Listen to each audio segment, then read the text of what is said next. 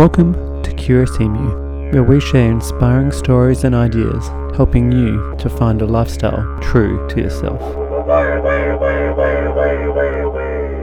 Welcome to episode 3.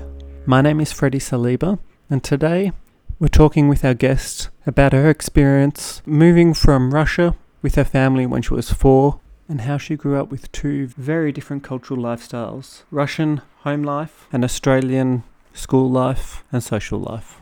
Let's get into the episode, shall we? Welcome. Today I'd like to welcome Maria, a good friend who I studied myotherapy with years ago. Today we're going to talk about her childhood and how it's impacted her then and now, as she and her parents moved from Russia to Australia at what age?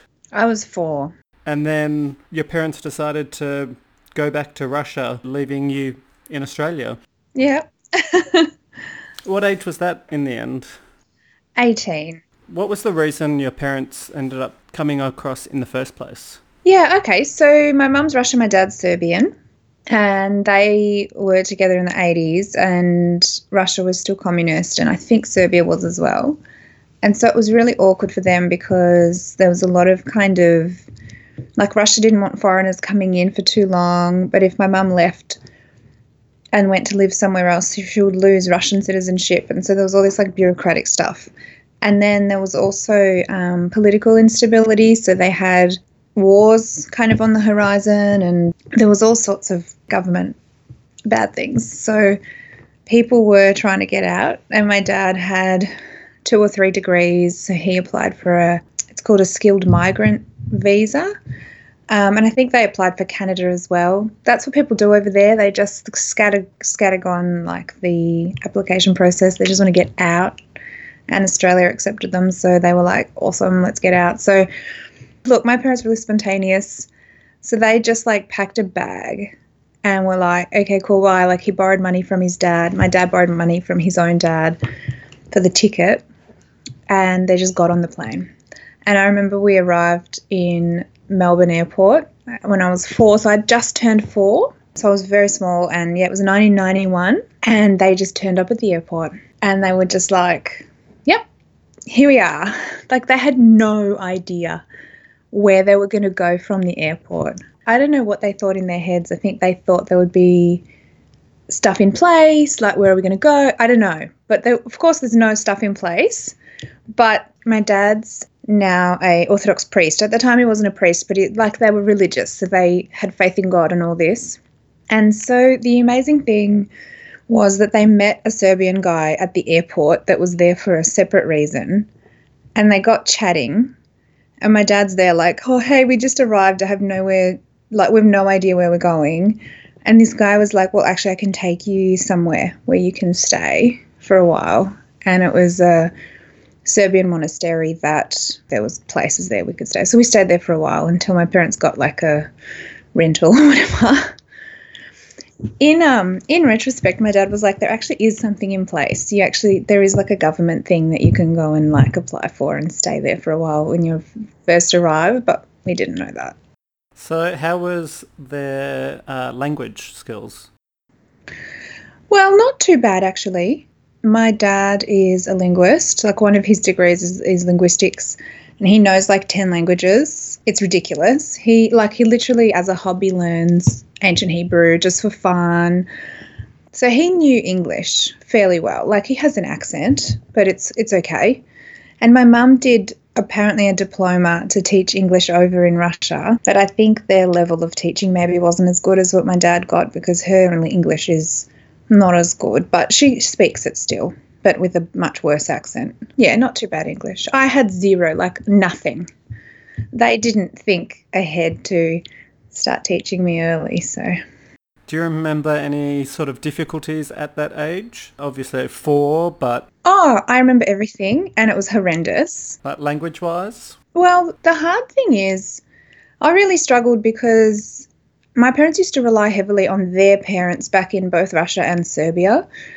And so my grandparents, particularly the 2 grandmothers and particularly my mum's mum, would look after me a lot. And so then my parents just brought me to Australia, and there was a lot less support, and they didn't have childcare. They didn't have any support in the country. So that was hard. I didn't have my grandparents anymore, and yeah, everyone that was not Russian or Serbian is speaking a different language. But we did hang out in the Russian and Serbian communities a lot back when I was little, so it kind of eased me in a little bit. But starting school was awful because I did know a little bit of English because I didn't start school till I was 7. In Russia, you don't start school till you're 7, and so my mum was like, I'm not doing that. Did you go to like kindergarten or any sort of integration before 7? No. So No. were you able to learn any English before 7? Well, look, to be fair, they did try childcare, which I suppose was a kindergarten when I was a bit younger, and I hated it because I didn't know the language, I didn't know the culture, and I was really shy. And it did rock me, like coming to Australia did rock me, so I didn't feel secure. And so I just like cried the whole time and told my parents I never wanted to go back. And so they stopped taking me. And we tried 2 different places. So I had a bit of English there, and then there was like a little bit of English just like from TV and just walking around the street, being in the shop and stuff like that. So look, I did have some by the time I was 7 because I came when I was 4, so it's already 3 years later. Not so much that I felt extremely confident with it. How was it when you ended up getting to school with friends, and did you feel like there was a big cultural, obviously language gap as well? But the culture stuff actually was a lot worse than the language because the language you can learn, and I would practice. And once you've got a good amount of words, you just build on that and you can learn a language. Like that was almost the easy part. The hard part was the cultural stuff. Because you go home, your parents are like in a totally different world to the people that you're interacting with every single day at school.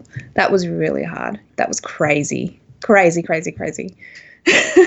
Do you feel that that's part because they didn't really integrate too well into Australian society, or is it that they found it more difficult themselves, or in retrospect? Look, I don't know. It's really hard. They do click together, the migrants, a little bit, and they think that their way of life is good and whatever, and so they do stick together, and so they don't end up having a lot of Australian friends. And particularly my mum didn't even really try to integrate. She doesn't really understand why she should. She was like, well, this is me. Why should I change to be with Australians?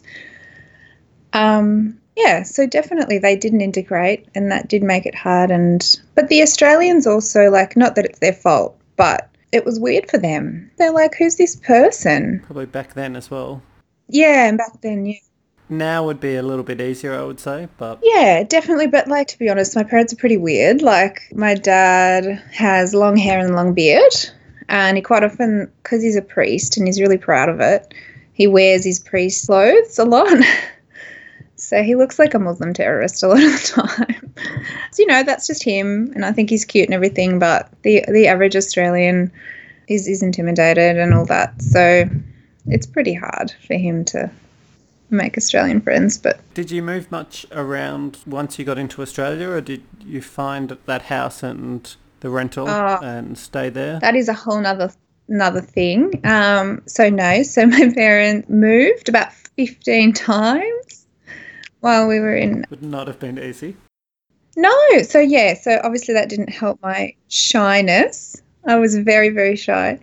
They just couldn't settle. They just would. So they went from their little monastery. We found like a little space that belonged to somebody, and then we found a rental, and then that rental ran out, we found another rental. That rental ran out, we found another rental. It just went on and on and on. And then when I was 8, my mum had enough and moved back to Russia for a year. I don't know why. She just decided to do that. So she took me with her. So I was in Russia for a year, and then we went to school there for a while. So that was interesting. New one? Yeah, I didn't know that one. There's always something new. And then I don't know if they'd had an argument and they made up or what happened, but then we ended up going back to Australia, but this time it was Sydney. So we were in 2 different houses in Sydney. Then we moved to Geelong.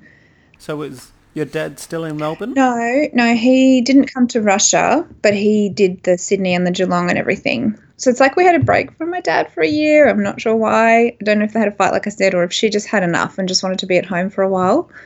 They didn't really talk about it. Originally it was like a rental thing, like not finding a rental that stayed. But then my dad was all involved in the church, and he became they call it a deacon. It's like just before you become a priest, like a halfway to a priest. It's like an army job. Well, his was, where the bishop, who is your boss, can tell you to go live anywhere that they want. Some priests do find a place that they stay for a long time, but my dad didn't. So he did a lot of like casual priest work. So that's why we moved around all the time. It's hard to explain. It was like he'd be at a church for a few months. So we'd move there, but then they wouldn't want to keep him forever. Like he maybe wasn't the best at making long-term relationships. So then we would move on to the next church. You've told me in the past, especially in the teenage years, you had a bit of rebellious nature. Yes. Which, hearing this whole story, you can definitely understand. You can understand. What sort of things... What are we talking about? Okay. So hang on, let me just get the story. So we went to Geelong. So we were in Geelong in like late primary school, right? So then we moved to Frankston in Melbourne. And Frankston in Melbourne has a bit of a reputation for having some rough people there. But, you know, like we didn't have a lot of money, so that we ended up getting a commission house there. So that's why we went there. And my dad ended up getting a priest job there. And I was there for a few years. Then he got a priest job in Geelong again. So then we moved to Werribee because he was like, oh, it's halfway. Anyway, so I hit high school just as we moved to Frankston. And I was actually nerdy and shy. I liked to read. I did not know about clothes yet, and I was just like, oh, you know, church and stuff. And then hit high school in a rough area, and the kids were like taking drugs at the Oval and swearing, using words I'd never heard in my life, and all those kinds of things. And, you know, like I'm adaptive, I'm resilient, and I was like, I need friends. So it was really hard actually for a while to balance the religious stuff at home and, you know, being a little bit shy compared to like, I need to be a little bit tough at school. I need to swear. I need to, you know, I need to start talking about sex. Like, what the hell is sex? Like, I'm 12. Like I thought that I would only talk about sex when I got married. Like, my dad's a priest. Anyway, so look, I balanced it. So this was in Werribee? No, this was in Frankston. So year 7 and 8, I did it at a Frankston school called Monterey, and it was a really rough school at the time. And look, I actually did okay. I still was able to study and be smart and have a few friends. I kind of found that middle ground in between those kids that are like not too nerdy, but they're not like the bitchy popular kids either. They're kind of that in between where people say hi to them, but then they get their own group. I had a few little friends, but I hated it there because it was too rough for me, and it was like people always got bitchy with each other and got different friends. You'd come to school and your friend wanted to be friends with all these different people, and you're like, oh my God. So I wasn't happy. I started to get depressed. You know, like looking back, what happened was my mental health started seriously deteriorating. But at the time, I wasn't able to understand that. I just thought I was getting sad over this thing. Then I got sad over that thing. I started crying a lot at home, like hormonal stuff's coming through, puberty. And my parents, they have their own mental health issues themselves, plus the religious stuff, plus the cultural stuff. They were just not able to be there for me. You know, imagine an Orthodox priest trying to deal with an Australian teenager at home, like, no, couldn't comprehend in any way. And I didn't even know what I needed. You don't know what you need. So one thing I decided after 2 years at that school, I said, I need to move schools. I'm not happy. I'm getting sad here. I think it's that the friendship groups keep changing and the school's a bit too rough. And my parents said, okay, which school do you want? So then I decided I wanted to go to Mount Eliza, but they wouldn't have me because I wasn't zoned there. And then we had an acquaintance that went to Patterson River, which is like in Carrum, just another school that's not too far away, basically. And so I just decided to go there because I knew like one person that went there. So I changed schools. So I was at that school in year 9, and I loved that. That was great. And it was a bit better because like I actually made some friends that they didn't keep changing around like that. It was okay, and the school was a lot more positive. So I was doing pretty well there. And I thought, this is it, like I'm going to stay here. This is great. And I even met Zach there, who I ended up marrying, but we didn't get together at school. We just met each other and we got together later. I started to make friends and everything, and I started to feel settled. And then my parents go, "Oh, your dad's changing churches again at the end of year 9, and we're going to move to Werribee. He's getting a church in Geelong." So just for people, year 9, so about 15, correct? So I was 15. So I just started settling in and thinking that I've got this thing sorted, and my parents wanted to move again, and I just lost it. I was like, I can't do this again. And they were like, "Well, too bad. Like, I'm really sorry you're sad about it, but what are we going to do?" So they even bought a house. They bought a house in Werribee, and they moved me, and I was not able to cope. We've got Paterson to Werribee would be, 2-3 hour drive? It's probably an hour and a half driving, but on the train, when you're 15 on the train, it's 2 hours just sitting on the train. So it's probably 2.5 by the time you've walked to the station. So completely opposite side of Melbourne. Yeah, the opposite side of town, basically. And I'd made some good friends, one friend in particular, in like Paterson area, and the last thing in the world I wanted to do was move again. I think that my years of insecurities finally caught up with me, and I just lost it. Like, I did go to the new school in Werribee for a while. Then I turned 16, and I think 16 is like an iconic age for just going crazy. If you've got any issues, they're all coming out when you're 16, just throwing it out there. Or 17. Absolutely going to happen at 17 if it didn't happen at 16. Are you ready with Archer? That's another whole topic, because I'm getting ready now. My son's 2. I'm like trying to put in things in place to avoid all the issues I had already. Yeah, so anyway, so we moved to this new school in Werribee, and I did make a few friends, whatever. I was just so not happy that I started coming home and crying every night. Like, I just lost it. And on the weekends, I'd get on the train and I'd go and see my old friends in that Frankston kind of area. And then I'd come back like Sunday night, Monday morning, and just like trudge through school, fall asleep in the classes. I think I was having a bit of a nervous breakdown. But at the time, of course, you don't know. Yeah, so I was still half functioning. You can actually have this thing where you're having a nervous breakdown, but you're still getting through the day. But that's not right. It's not good, because I'd get through the class, and I was smart, so I could whip out an essay in an hour and be like, yeah, I've passed, whatever. But then I'd go and like cry myself to sleep at 5 p.m. Then I'd like wake up, call my friends back in Seaford for a while, and then go back to sleep. Like, it's just stupid. These days, mental health is also so much more talked about, so a bit easier. You would have had a bit more of an idea, but if it happened to you right now. Whereas back then, when we were kids, you had a little bit, but... Yeah. It's such an important thing to talk about. And the only kind of mental health stuff you knew about was like, okay, if you hear voices, or if you're so bad that you have to go to the hospital, which I wasn't. And if it's that bad, then it's obvious, That's what I thought a mental breakdown would look like. So I was like, oh no, I'm not having a mental breakdown. I'm crying 4 times a day, but I'm still going to school. Stupid. Anyway, then it all came to a head when I was 16 and a half, I think. I started the next year, and I just couldn't do it anymore.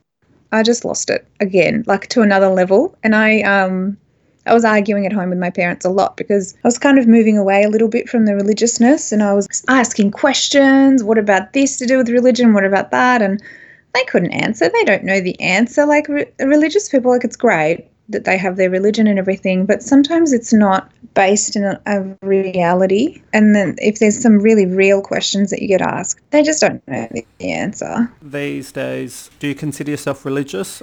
It's kind of hard to answer that question, because it is a little bit in between. I'm not religious in the way that my mum and dad are religious.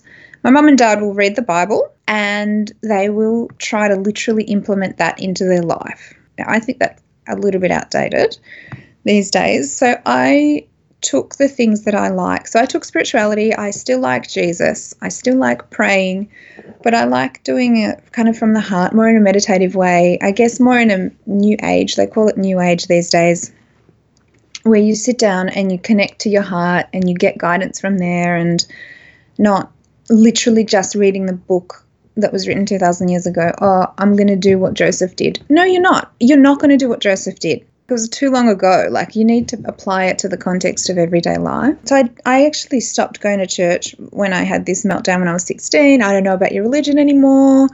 I don't want to go to your church anymore. I don't want to go to school anymore. I don't want to live with you anymore. And I moved away from all that. But I took the spiritual side with me and I still prayed and everything. And I discovered meditation, which is just amazing. And now lately I've been going to church again. I found like a really relaxed version of my dad's church. So they still do the prayers that my dad does, but they're very, very relaxed people. And so I've been going there a little bit.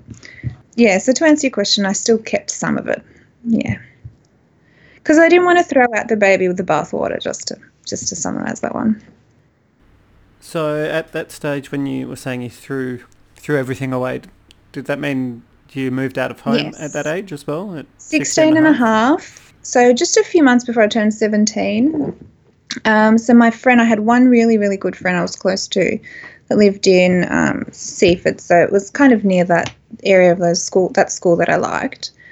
And I used to come to her and say, oh, I'm arguing with my mum and it's hectic and I hate it and I'm crying all the time. After a few months of that, I mean, her parents could see this friend's coming over crying all the time. And her parents said, look, if you want to stay, you can stay. We've got some space. And I was like, yes. So I went into the school in Werribee. I went back to Werribee, went to the school, said I'm quitting, not doing this anymore, went into my parents and said, I'm leaving. I can't do this. And I actually said, I had the inside. I said to them, we will argue less if I don't live here. And it actually might preserve our relationship, what's left of it, if I don't live here and I need to get away. And I moved out and went to stay with this friend. And my parents flipped. How did they react? Well, look, my dad's very understanding. He did freak out, but he tried to understand as much as he could. He's, religious and all that. And he was like, oh, like it was sad for him, but he tried to cope as much as he could. And my mum totally lost it. For 2 years would call me and be like, what are you doing? You're being ridiculous. Can we sort this out? What if we move to a different area? Like, are you pregnant? Are you gay? Like, what's happening? She was just trying to find answers, and she could not understand that it was mental health was a thing, that I needed more support in my life than I was getting. She just couldn't understand any of that. It was like, oh, you must be pregnant and you don't want to tell us. I'm like, dude, if I was pregnant, I would tell you. Like, I'm not pregnant. I'm not well. The thing is that when I was 18, so after those 2 years, so 16 to 18, she would call and try to sort it out in whatever way she thought would work. And I was like, it's not going to work. I'm not coming home. Then they were like, stuff it, we're moving back to Russia. And so they moved back to Russia. How did you feel about that? Well, it was mixed feelings because on one end I was like, well, we'll argue less and there'll be more space in our lives. But on the other hand, I felt abandoned in a way as well. Part of them always wanted to move back to Russia because they didn't really fit in. But they were like, oh, Maria goes to school here and blah, blah. And I was like, I'm not moving back to Russia. But then when they realised that I had actually moved out for real, the thing is, like, my mum's mum was sick and they wanted to go over there to help her. And so some of it was circumstance. They went over there to help my sick grandma, and then my dad ended up finding a priest job there, and it was a really good priest job. And ironically, he's been there for 10 years now. Or maybe it's even been 12 years. So he's actually found that, like, long-term priest job that he never found in Australia, and they decided to stay. So it wasn't like totally like, oh, stuff you, we're moving. But it was kind of like, well, we don't need to hold on to Australia anymore and we can find something else. Yeah, so then I was 18 and alone in the country, and then I obviously did some experimenting with drinking and boys and all the rest of it that nobody to answer to and all that. But, I'm a good person. I didn't do anything too bad. Do you feel that you're a bit behind the eight ball on that factor, experimenting, or was it quite the same to where everyone was at in the end? The good friend of mine that I had been living with, she was the same age as me, but I think she had some issues herself, so we probably both got into it late. Like, we didn't start drinking till we actually turned 18, which is definitely a little bit behind. So probably from 18 to 22 was my drinking phase. Some people go through that from 14 or whatever it is. I think it's getting younger and younger these days. Yeah. I think it's terrible though because the brain's still developing. So it actually is better to do it later. So I think I ended up doing it later as well. It was probably like 7th. Yeah. You're still doing it now, aren't you? Oh, yeah, definitely. Not as much. Yeah. I remember I was in Cusco in Peru, and it was just night after night, and I just thought, Oh, no, I'm too old for this. can't do I can't this do this. anymore. I need a break. Yeah, Give exactly. me like two times a week, not every Not every night. night. You just get tired. You get tired. And you've got things to do as That's well. right. You got adult stuff to do. So, how is your relationship with your parents now? You went back to Serbia. Yeah. You met them in Serbia this year. Yeah. And you told me it was a bit of a confrontation being in the third world. Actually now got a pretty good relationship. So what we had to work out who we were, like personality differences and things like that. So it was awkward for a while because I was living a lifestyle that was different, like they would have had me marry young and go straight into having kids. But then at the same time they would have had me study and become like a doctor or something. I don't know how I was meant to do both, but and yeah, I had boyfriends, and I studied at my own pace, and I didn't have a kid till I was 29, and I got tattoos. I got heaps of tattoos. They had to really come to terms with a few things. I remember a story you were telling when you called up your mother and she was saying, why haven't you had kids with Zach? Yeah. And you're like, not ready, not looking. I'm like 28 or... Yeah. So, and she said something like, "I'll put a hole in the Oh, condom." yes. Old logic. This is the kind of things that they talk about. Do you know what it is? Like, that aside, like, that makes her sound totally crazy, and, like, in some ways she is. But to be fair, if I look at their culture, like, I know it's hilarious, but if you look at their culture, I hope you don't mind me going off topic a little bit, but in Russia, like, they have massive issues with this kind of problem because they have wars. Like, it's a harder country to be in. So World War II, I don't know if you know much of the World War II history, but World War I, World War II absolutely destroyed a lot of the population. So many people died, and obviously only men usually. Like, there are some women that go to war, but as a general rule, you're losing men every time you get a war. So in Russia, World War I killed massive, huge amounts of men. World War II killed huge amounts of men. In Russia, the government just throws men at the wars, and they win. They win a lot of the wars, but they take disgusting amount of casualties. Then Stalin genocided his own population. So, they talk about the Nazis genociding the Jews. Well, Stalin genocided Russians, and I'm pretty sure he killed more Russians than Hitler killed Jews. So it's horrendous. It's horrendous. And so there was just men dying for years and years and years and years. And so there wasn't many men in Russia. So if you take away from the war and think about what was going on in the villages and the women, in the villages, the women are there crying over the men. Okay, now we're over it. Now what do we do? There's not many men. Some of the men might come back from the war alive. Some of them might come back wounded. If they're not wounded, they've got PTSD. They're drinking. So in Russia, if you've got a problem, you drink. You drink a bottle of vodka. You don't even drink a glass of vodka. You drink a bottle of vodka. You might drink 2 bottles of vodka. Then you die young. Your liver conks out at 50. Okay, this is serious stuff over there. It's funny.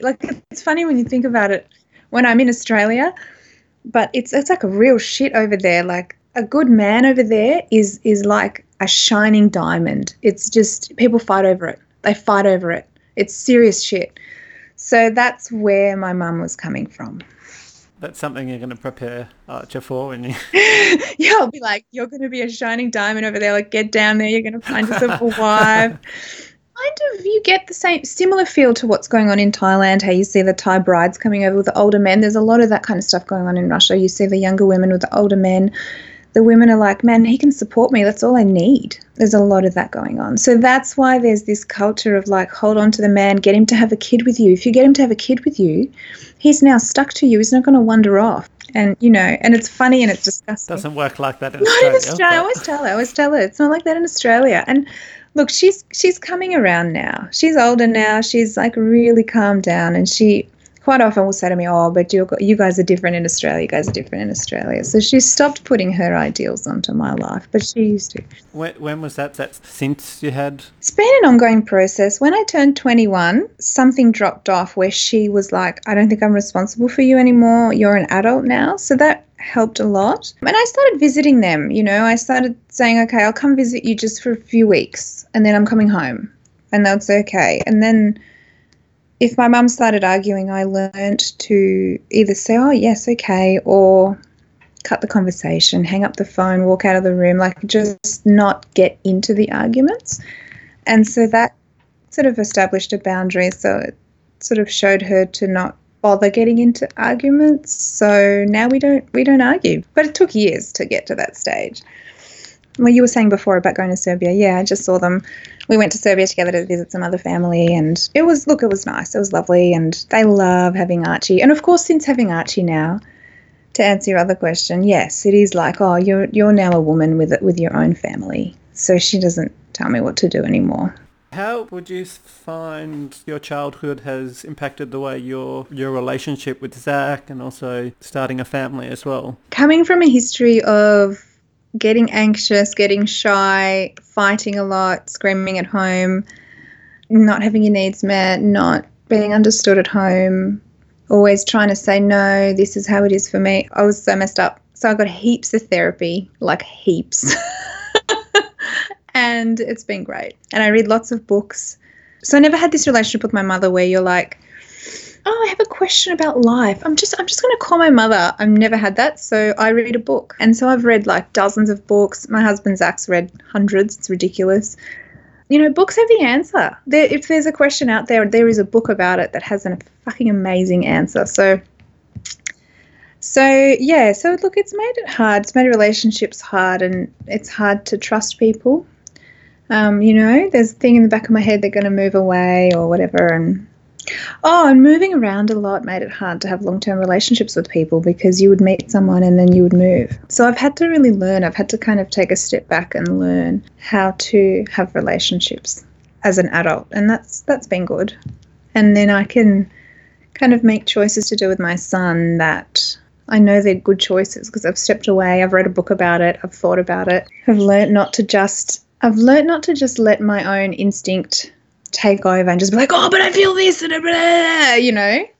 okay, I feel a lot of stuff all the time, but I'm just going to step back and think about it. Have you been able to reconnect or connect with people over the years from your travels? I know we've got a friend, April, that you reconnected with, but anyone else? Not many. So there's a girl, April, who I lived in Geelong for 3.5 years. So the places, I guess, where I lived for a bit longer. So Geelong I lived in for 3.5 years. So it's still my record. 3.5 years is my record of staying in one place in my whole life. So, but there are a few places that have 3.5 years. So I did do Geelong for 3.5 years. So I kept a friend from there. We did lose touch, but I got back in touch with her through Facebook, which is amazing. It's amazing how Facebook has opened up this world of reconnecting with people that, Yeah, that you would have lost. Without Facebook, you would never have been able to connect that, and you hear it all the time, I think. It's amazing. And then this friend that I ended up moving out with, I stayed in touch with her, and then I married Zach. We got in touch with Facebook as well when I was older because I added all my old school friends, and so I ended up, marrying one of them. Apart from that, though, not really. You were talking about setting up systems in place for Archer when he's 16, 17. I just wanted to know if you could delve into that one a little bit more. To be honest, that's I could talk all day. I'll try and keep it brief. Basically, back to the reading lots of books. I've been reading a lot about how to parent in a way that is, they use the word aware or positive, but they're just silly little words, But basically, parenting in a way that, I guess, consciously, instead of just being like, oh my God, I'm so annoyed right now and I'm just going to tell him off. There's none of that, because the fact is, if you look at the research, if you actually look at how that affects the kids, they've done research on things like punishment. It doesn't work. All that punishment does is it gets in the way of your own relationship with your son. If your son does something and you punish him, like, they don't get it. All they get is that you're crazy. Like, it's like dog training. You know, if you scream at your dog, the dog thinks you're crazy. It doesn't think, oh, I shouldn't wee on the carpet. It doesn't actually connect in the brain. It doesn't work. They say also, like with the dog, now thinking about it definitely relates to humans too. When you yell at them, they just get more anxious and raised up, and they get more That's angry. exactly right. They get into defense mode, just like kids. If Exactly. you're yelling, you think, okay, let's fight or flight mode. And the other thing is, it's not what you say, it's actually what you do that they will copy. So a child will become what you are, not what you say. So if a child sees you yelling, they will yell. They will yell at others, they will yell at you. So if you're yelling, you're going to get yelling back. You're going to see a child yelling at other people, and he's going to have an insecure issues for the rest of his life yelling at people. It's just not ideal, you know? So it's actually about consciously going, I feel like yelling and I'm really mad right now, but that's not going to help. So I'm just going to step back a little bit. What's he trying to do? He's throwing a toy because he wants connection with me. He's bored. He's not been out all day, and he's trying to get my attention in the sense of he wants someone to be there for him. You know, if you look at the intention of the child rather than the actual behaviour. And then you go, okay, it looks to me like you have lots of energy today, and I can't have you throwing toys because you're going to hurt somebody. Can't have you doing that because you still have boundaries. But how about we go outside and get some of that energy out? It's about finding a solution that works for everybody. It's quite interesting since you've had a child and I've observed all this, and we've spoken a bit about it as well. Noticing, other parents out in, restaurants, not, I guess, sort of judging. But we try not to judge. We try to care. We try to care. But, when you see just a child having a tantrum or something, I just realise, since understanding and talking to you, they often just ignore, whereas you go, hang on, let's think about why they might be doing that. Maybe not just tell them off. Are they sitting in one of those child chairs that they can't stand and they just want to be sitting with you, and probably going to be absolutely fine, but you just think, no, I'll ignore them and I'll get better. I don't think that sort of thing generally helps, and it doesn't help anyone else in the restaurant either. That's right, because your child's screaming for longer. And that's one thing that shows, I think, Archie doesn't do a lot of screaming, just in general. I take him on a flight coming home from Serbia. Yeah, in the cab for an hour, flight for 6 hours. We're at the airport for 3. Then we had a 15-hour flight. Then it's an hour drive home. No screaming, zero, none. Also, the fact that you're not working and you're able to cater to it, but at the same time, it's really just privilege. We can just get it out there. It's called privilege. It's not really. It's how you're shaping your life, which I'll get you back on another podcast for that one. Yes, okay. But okay, you're sitting at a cafe and we're having a coffee together. Look, Archer's being a bit, angsty. Do you mind if we move on in a second? Just being aware and, being okay with that, catering to his needs, but then when it's necessary, he is able to sit still because of that. Yes, because he knows he'll get his needs met later. Something interesting, I should say, a good example of it is so imagine a child is a person, not a child, but a person. And imagine they're an adult, and how would you treat that adult if they were crying in a cafe? So if I was there with you and we're at a cafe and you start crying because you want to move your seat, or do you know what I mean? You feel upset for some reason. I'm not going to be like, excuse me, I'm just going to ignore this because you are just trying to get my attention. Oh, well, yes, of course. Of course my friend is trying to get my attention. He's sad. I'm going to see what's wrong. What's wrong, Fred? Why are you crying? Oh, I really just want to move my seat and I'm feeling upset because I didn't get enough sleep last night. Okay, what would help? Coffee. What can I do to help you? Coffee and then a walk. I can do that. You know what I mean? Like, if you just reframe the way you think about it. The way you said that just sounded exactly like teenage bitchiness, when you just don't understand another person and how to interact with people. It's just, let's be adults here. When someone messages you and they don't message back, it's not that they hate, we're all adults here. We all have lives. Just, let's be realistic. Care about other people and they'll care about you. We'll wrap that up there for this this podcast. Yep. Thank you so much for coming on today. Hope we can kind of get a bit on your business work at some point. And you want to do another one on how we're shaping our lives now? Yeah. Thank you very much. All right. Well, thank you for having me. Is there anywhere, if someone wants to look you up or anything, do you have anything in place at the moment? I do have an Instagram page, but I don't really use it that much. I'm going to start something at another time, and I guess I'll get back to you. Yeah, when we get something up, I'll put it in the show notes. And Thank you. I've got something in the back of my head, so hopefully soon. Absolutely. Thank you. Thank you. I hope you enjoyed that episode. We'll be getting Maria back very shortly to talk about her work lifestyle, as it's quite different to your standard. So stay tuned. Like us on Facebook at Curious Emu, Instagram at curious.emu, and follow my personal Instagram at CuriousFreddy. Stay curious, guys.